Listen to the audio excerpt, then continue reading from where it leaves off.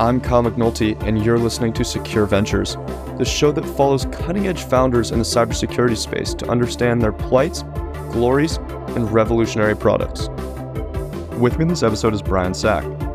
Brian is a principal at TLV Partners, one of the most respected VC firms in Israel, where it specializes in enterprise software, including a focus on cybersecurity. Before TLV, Brian worked at Square Peg Capital, and before that, he worked in financial advisory in Australia. In this episode, we discuss the Israeli startup ecosystem and compare and contrast it with the US and other global regions. Given the number of Israeli founders I interview on the show, I thought it would be enlightening to dive deeper into this critical cybersecurity innovation hotbed. Brian did not disappoint, so I hope you all enjoy. Brian, thanks for coming on the show. Thanks a lot for having me, Kyle. Excited to be here. So tell me a little bit more about your background actually getting into VC, because you were in Australia, you were working at Grant Thornton doing some financial advisory services, and then according to your LinkedIn at least, you just jumped straight into TLV in Israel, into the venture ecosystem, which is no small jump, moving countries and continents and job roles. I mean, how did this all come together? Yeah, so I was actually born in South Africa, grew up in Australia, and like a lot of people in my community, I found myself in a deep financial services role, working on some hardcore financial stuff, which was great. It was great for the skills, but it definitely lacked the energy and creativity I was seeking. And at the time, I was sort of searching around for what might be more suitable as a career for me, and I came across the world of venture capital. In Australia, it was pretty nascent. There wasn't much going on, but I was luckily enough, I was introduced to a VC there on the ground called Square Peg Capital, and there was an opportunity to join their Israel office, which is based in Rothschild in the center of Tel Aviv. And so I spent some time in Israel as a kid, and had a bunch of friends here, could speak the language a little bit, and so jumped across to the Israel office to join Square Peg, and spent a bunch of time working in the Square Peg office, working on Israeli deals. And then I was really lucky to have the opportunity to meet with Rona Segev and Eitan Beck, the founders of TLB Partners. And the timing was great because they just raised Fund 1, and it was an opportunity to get involved in the fund really, really early on. And so jumped across to TLV, and have now been here for 7.5 years. You mentioned the language piece, and this actually isn't something I've spent too much time talking about. In Israel, I had always assumed that English was kind of the language of business. How much is that actually the case? Yeah, it's a good question, and it really depends on the organization. I would say English is the main language of business, number one, because there are a lot of expats living and working in Israel. But I think that the value of speaking Hebrew is somewhat underrated. And I always encourage people who move to Israel to really double down and focus on learning Hebrew for that very reason.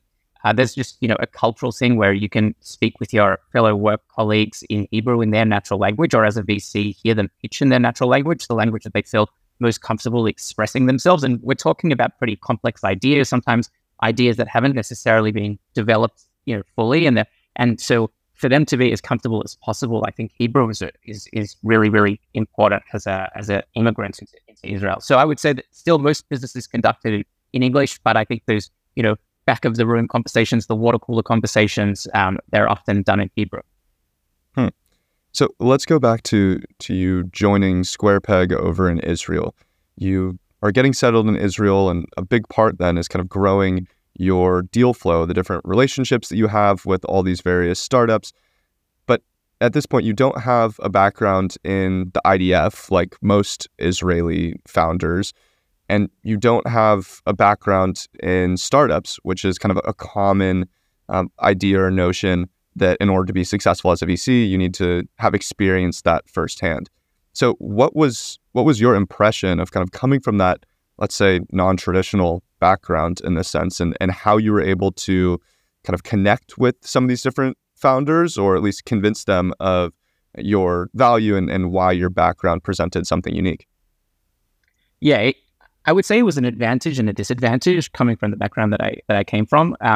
I think I'll start with the disadvantage. The first disadvantage was that I couldn't, at the time when I first moved to Israel, speak Hebrew very well. Like I wouldn't have wanted to conduct business meetings in Hebrew. But I worked on that, and I was really lucky. Actually, when I joined TLV Partners, one of the partners said, "You've got to work on your Hebrew, and from now on, we're only going to do meetings in Hebrew. And from now on, whenever you speak to me, do that in Hebrew." And that was sort of a forcing function to get me to really improve my Hebrew. And I thank him all the time for that, because it's a real asset. In terms of my network at the time, you're right. It was limited. And at the same time, joining TLV Partners, we were a new fund. So to an extent, we were a startup. And so we didn't have the inbound deal flow that might be experienced at a very established firm. What we decided as a firm, and what I decided as an individual, is that we were just going to work a lot harder than everyone else out there in order to get in front of every potentially interesting investment in the ecosystem. And what that did, I think, from the really early days, was foster this type of culture at TLV. Of like this hunting mentality. That's how I like to describe it to the more junior employees, the newer employees, that we want to be in front of every strong entrepreneur in the ecosystem that, and have the opportunity to take a look at that deal. And if we miss something, we're really upset about it. We should be really upset about it from the partner level to the junior level. Everyone should be really frustrated and try to figure out why we didn't see them. And so just back to your question, I think the way I overcame sort of the cultural difference being new or the ground was just to work a lot harder to make sure we were in front of absolutely everyone that we thought could be a relevant entrepreneur for the fund. And deal flow and the kind of hunt for deal flow is a problem that's obviously faced in any VC ecosystem, any part of the world. Is there anything that stuck out to you as particularly unique in Israel in terms of how you go about it, other than the classic, just let's make sure that we're plugged into the right accelerators and checking the latest pitch book reports and stuff like that? Yeah, we did all of those things, sort of like the low-hanging fruit. I think what we also did really early on was build some internal technology tools that helped us identify entrepreneurs starting things. And so that gave us the edge initially. I think even today, those types of tools are becoming commoditized. I think a lot of VCs have sort of figured that out and are scraping LinkedIn and looking at people changing their statuses and things like that.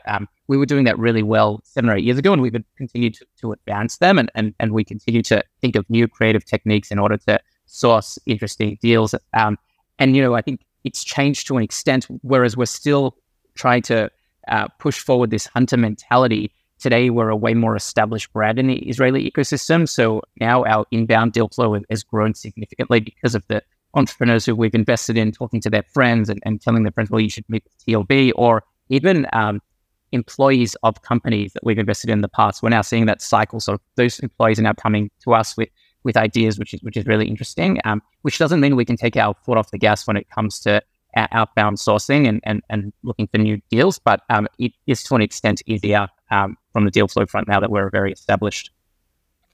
So let's talk about TLV a little bit further then. A more generalist fund in an ecosystem that I understand is largely more vertical specific.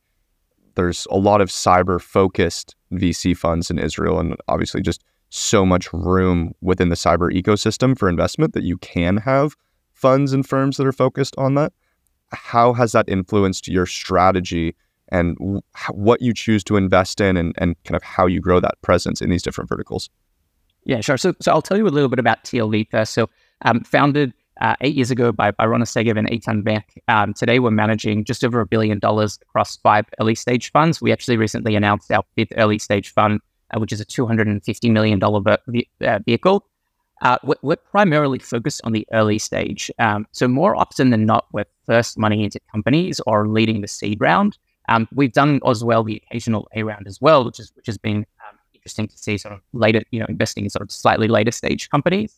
But I would say majority of our work goes into the early stage, like the pre-seed or seed stage deals. You said it perfectly. We're a generalist fund. We like to invest in almost anything. We like to look at lots and lots of different verticals. We have a really strong portfolio of enterprise software companies, within which I include cyber. We have a strong fintech portfolio, which one of my colleagues has led really well and built a really, really strong portfolio. We also have a strong bucket of companies in the healthcare and pharmaceutical spaces, so pretty diversified. What I would say when it comes to cyber is that we feel very strongly about doing cyber investments in Israel because of the talent and because of the graduates of all of the various army units in Israel. But we actually think being a generalist fund like we are gives us an advantage when we're looking at cyber deals. And the reason I say that is because almost always our cyber investment strategy is informed by the work that we do in other areas. And I'll give you a great example of that. We were the first investors in a company called Security. And initially they were doing container security. We didn't go out into the market to look for a container security company in 2015. At the time, people had barely heard of containers. Most CISOs wouldn't have had any idea what a container or Docker was. But we had identified this trend because, we were looking at various developer tools that were, in the ecosystem of Docker and the ecosystem of containers. And then thought to ourselves, well, is this emerging technology infrastructure secure? And is there an opportunity to invest in a security solution in that space? And that's what sort of led us to the investment thesis behind Upwell. Very similar situation with a company called PureSec, which was acquired by Palo Alto Networks. They were in the serverless security space. Again, we didn't go out looking for a serverless security startup. There were probably only a handful of developers in Israel using serverless technology. But because of the work that we were doing in other verticals, it helped inform our cyber investments.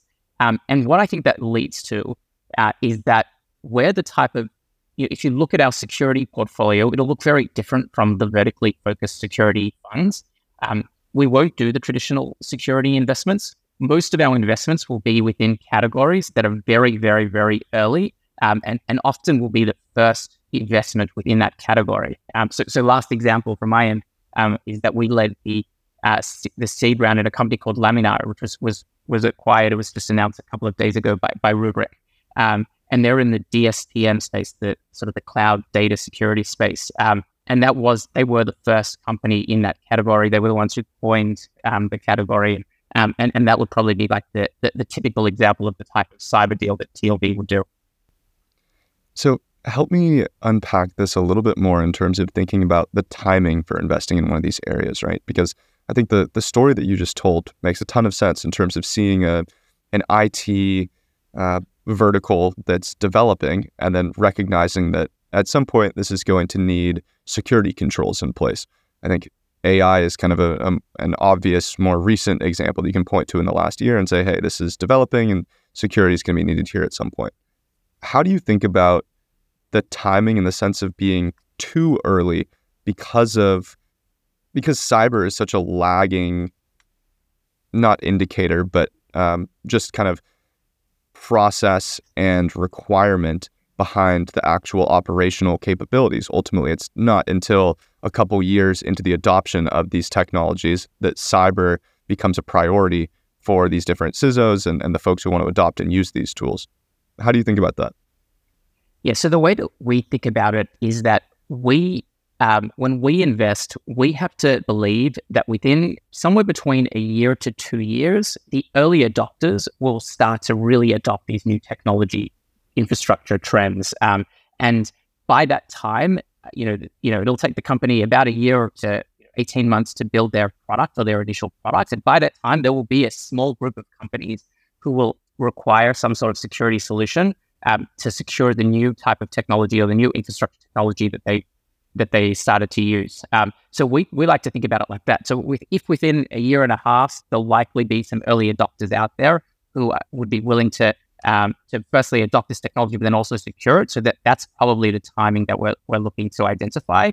And the way that we try to assess that is we have a group of companies in mind where we know that these are the type of companies that are early adopters, and we're constantly in contact with those companies, and we're constantly asking various people within those companies and within management, how quickly do you expect this experiment that you're doing with these new technologies to reach a production environment? And we try to track that and assess whether it's too early in the market or potentially even too late in the market as well. So let's talk a little bit more about just the cybersecurity market more broadly. You mentioned that, hey, we try to do these kind of segments of deals that are much earlier, category leaders, founding new categories. You also talked about how obviously the Israeli cyber ecosystem has a strong kind of defense lens to it, just given all these folks are coming out of the IDF and Unit 8200. What do you think about kind of the types of companies in Israel specifically that are the most, let's say, advanced cyber capabilities compared to the rest of the world? So what does Israel excel in terms of types of cyber companies as opposed to the US or Australia, where you're maybe more familiar? Yeah, Israelis are amazing at building tech. They're some of the best technology entrepreneurs in the world. Their R&D teams are usually some of the strongest in the world, and so they're really great at building tech. There is no tech challenge that I don't think Israeli cyber team would be able to overcome, particularly the really, really strong ones. So I think that from a technology point of view, most of the companies that are coming out of Israel are coming out with not always, but often with superior technology. I think the challenges that they face are more on the go-to-market side of things, where that they're from a distance perspective, they're further away from their customers, culturally, language, and various other things. So there are some gaps there that we as a fund and as an ecosystem, by the way, is maturing. But we as a fund try to help with trying to fulfill that gap. But I would say that the technology that comes out of Israel is often superior from what comes out of other startup ecosystems.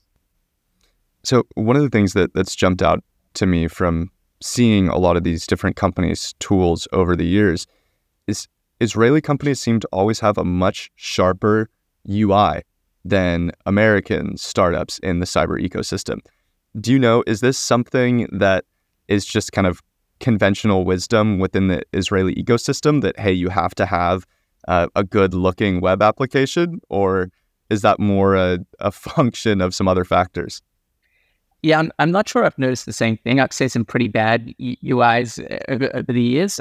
But what I would say as a general comment is that the ecosystem in Israel has really matured over the last 20 to 30 years. Even in the last 7.5 years that I've been here, I've noticed significant signs of maturity. And what tends to happen is, initially employees 20 to 30 years ago would work for small companies. Those companies would be acquired by larger, often US big Fortune 500 companies. They would then get a bunch of experience on how to really go to market, how to really build products at scale, how to really sell at scale.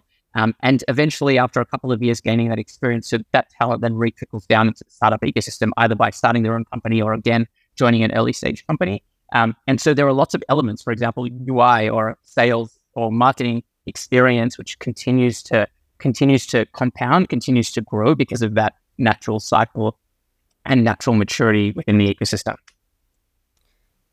Interesting. So let me pivot us a little bit here. To let the guests or the listeners behind the curtain. Before we started talking, you mentioned that there was a pretty stark difference in terms of the culture of work in Israel compared to Australia. Can you elaborate on that a little bit more and just the kind of changes that presents? Yeah, sure. I think that the feeling I've got working in Israel compared to working in a country like Australia is that there is an underlying motivator in Israel that doesn't exist, or at least that, not that I know of, exists in any other ecosystem. And I think to an extent that's driven by the fact that Israelis still feel like, we're still early in the history of the country of Israel. And to an extent, the country is always continually threatened by its enemies, by its adversaries. And so there's this constant motivator to continue to establish the country. And one of the ways that translates into the fact that, we need to work harder to grow the economy. We need to work harder to grow successful companies. And that motivator, I think, isn't found in many other countries in the world. It may be, I'm just not familiar with it.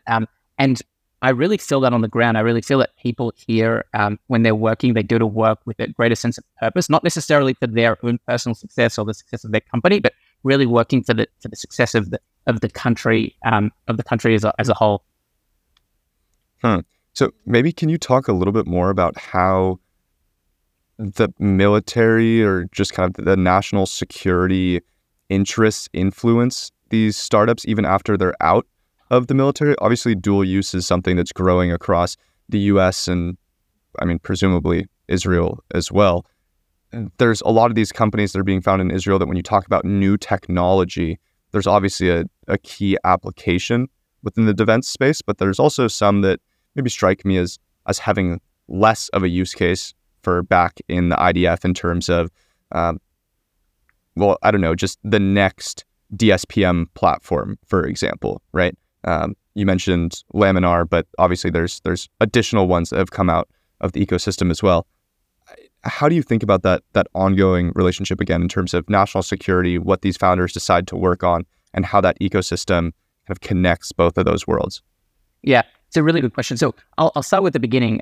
So a lot of the talent that goes into the startup ecosystem, and particularly talent that goes on to work on cybersecurity companies, is developed within the 8200 unit, which I'm sure you're familiar with, and I'm sure many of your listeners are very familiar with. Now, that's a really unique experience, and maybe that's a key difference between other ecosystems and Israel, in that these talented individuals are selected really, really early on in life, often when they're in the later stages of their high school, and instead of going into university like you would perhaps in the US.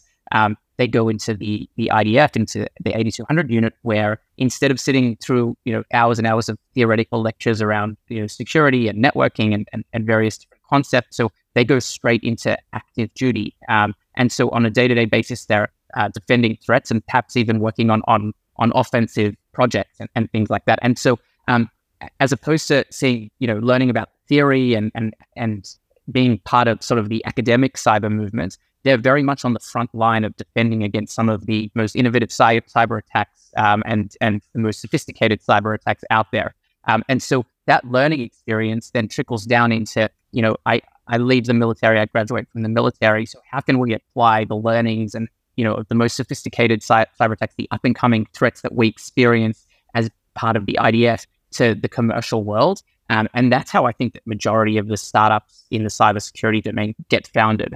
There is one key difference between the IDS and outside of the IDS, and that is that up until recently, I think the IDS weren't users of the cloud, which is really interesting. I presume, being a pretty secretive organization, they would have had on-prem data in their own data centers and things like that.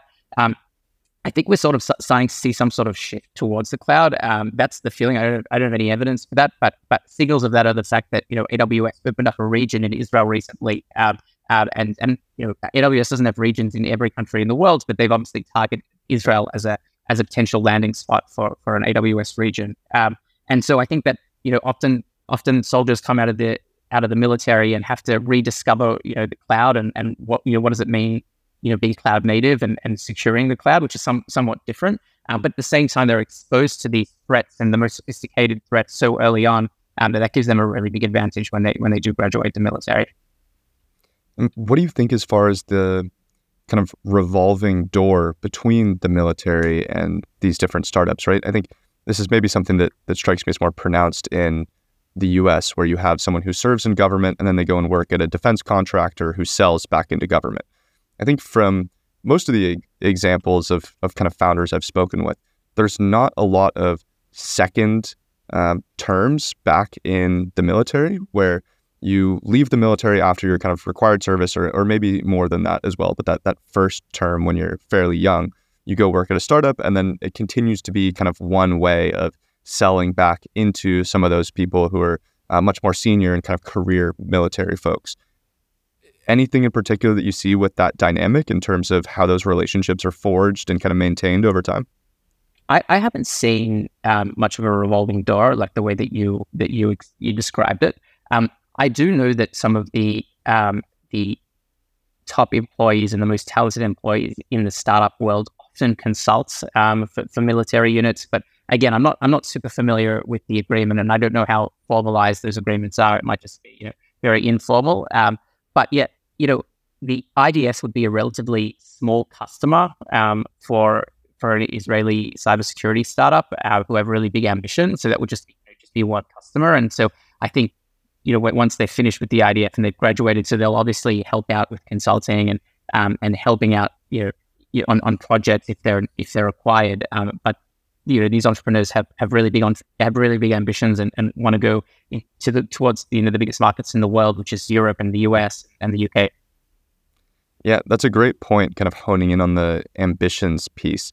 I mean, I'm curious from your seat, what is it that you kind of sell entrepreneurs on in terms of your role in being able to connect them to the US ecosystem? Because obviously your earlier stage, maybe part of your role is the ability to partner with some US funds that then allow them to connect back in their A and B rounds. But what are your thoughts?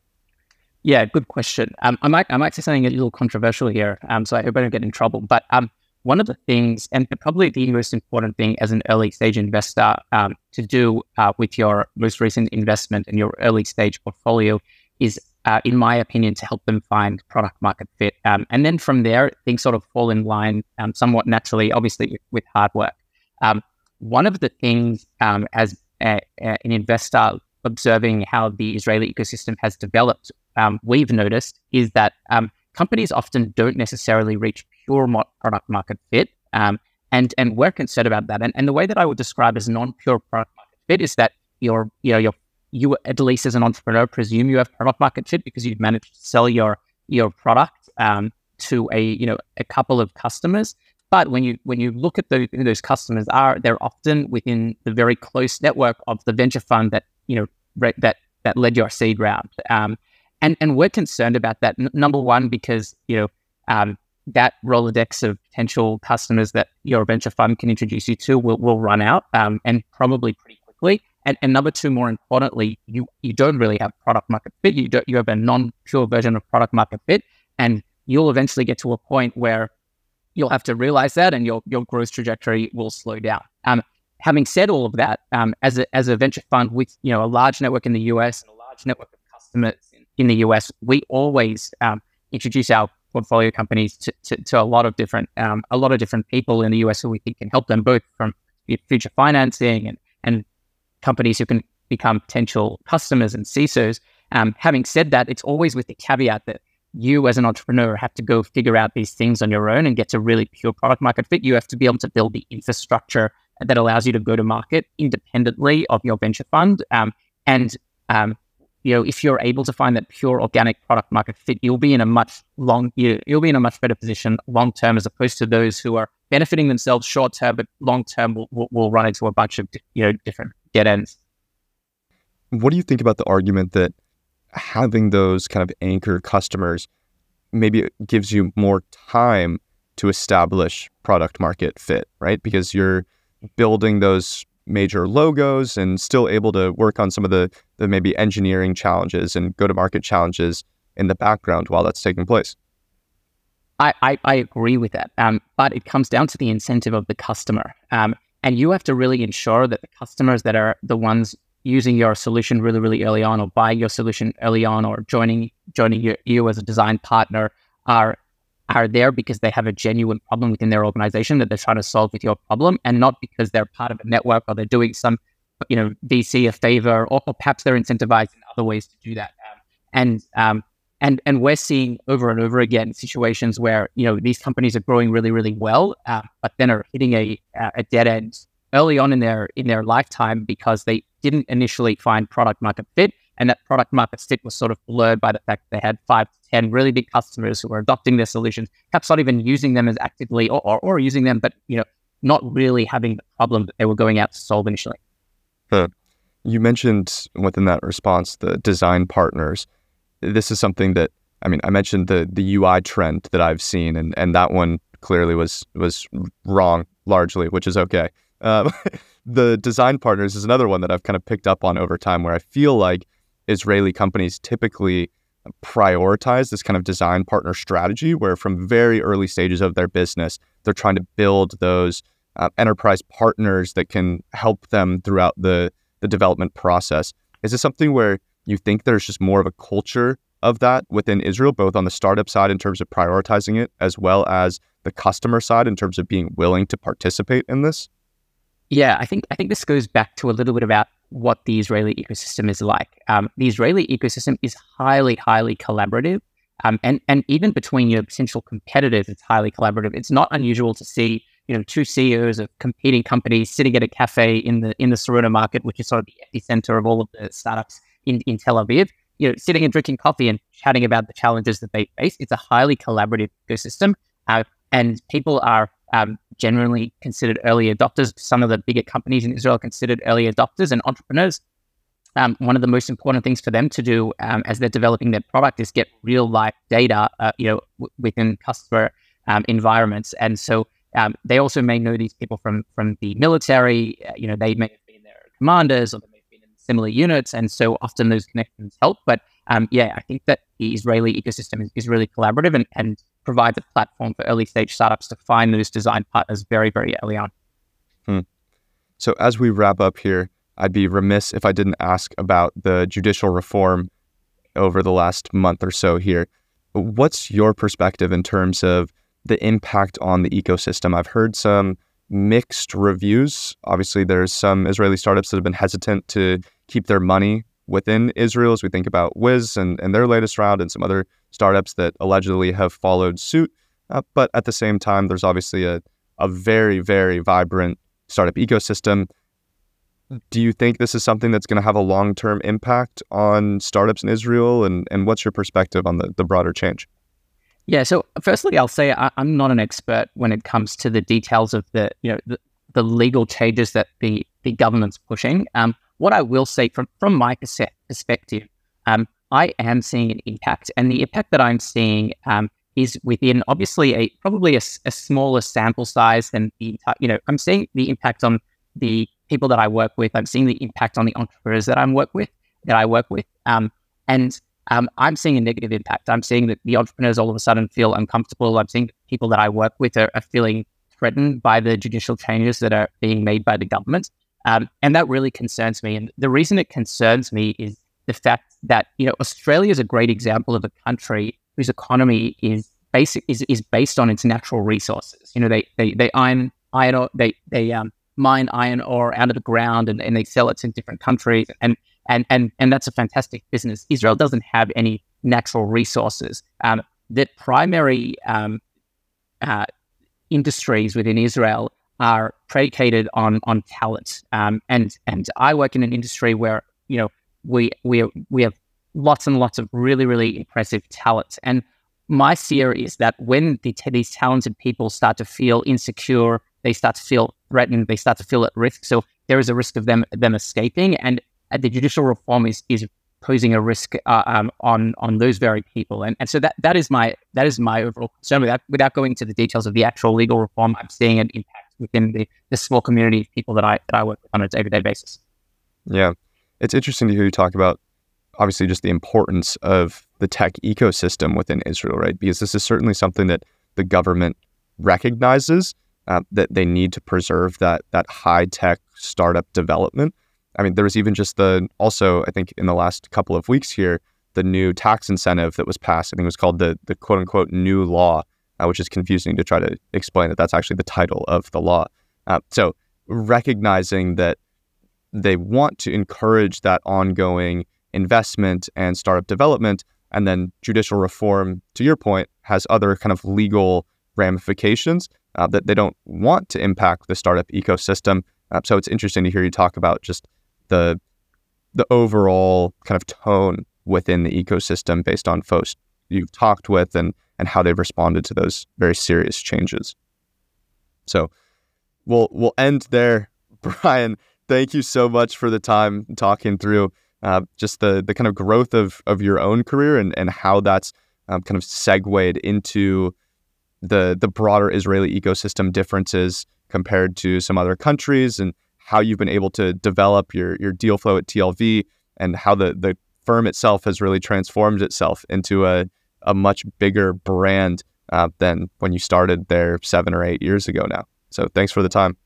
Thanks a lot, Kyle. This was a lot of fun. Thanks so much for listening to this episode.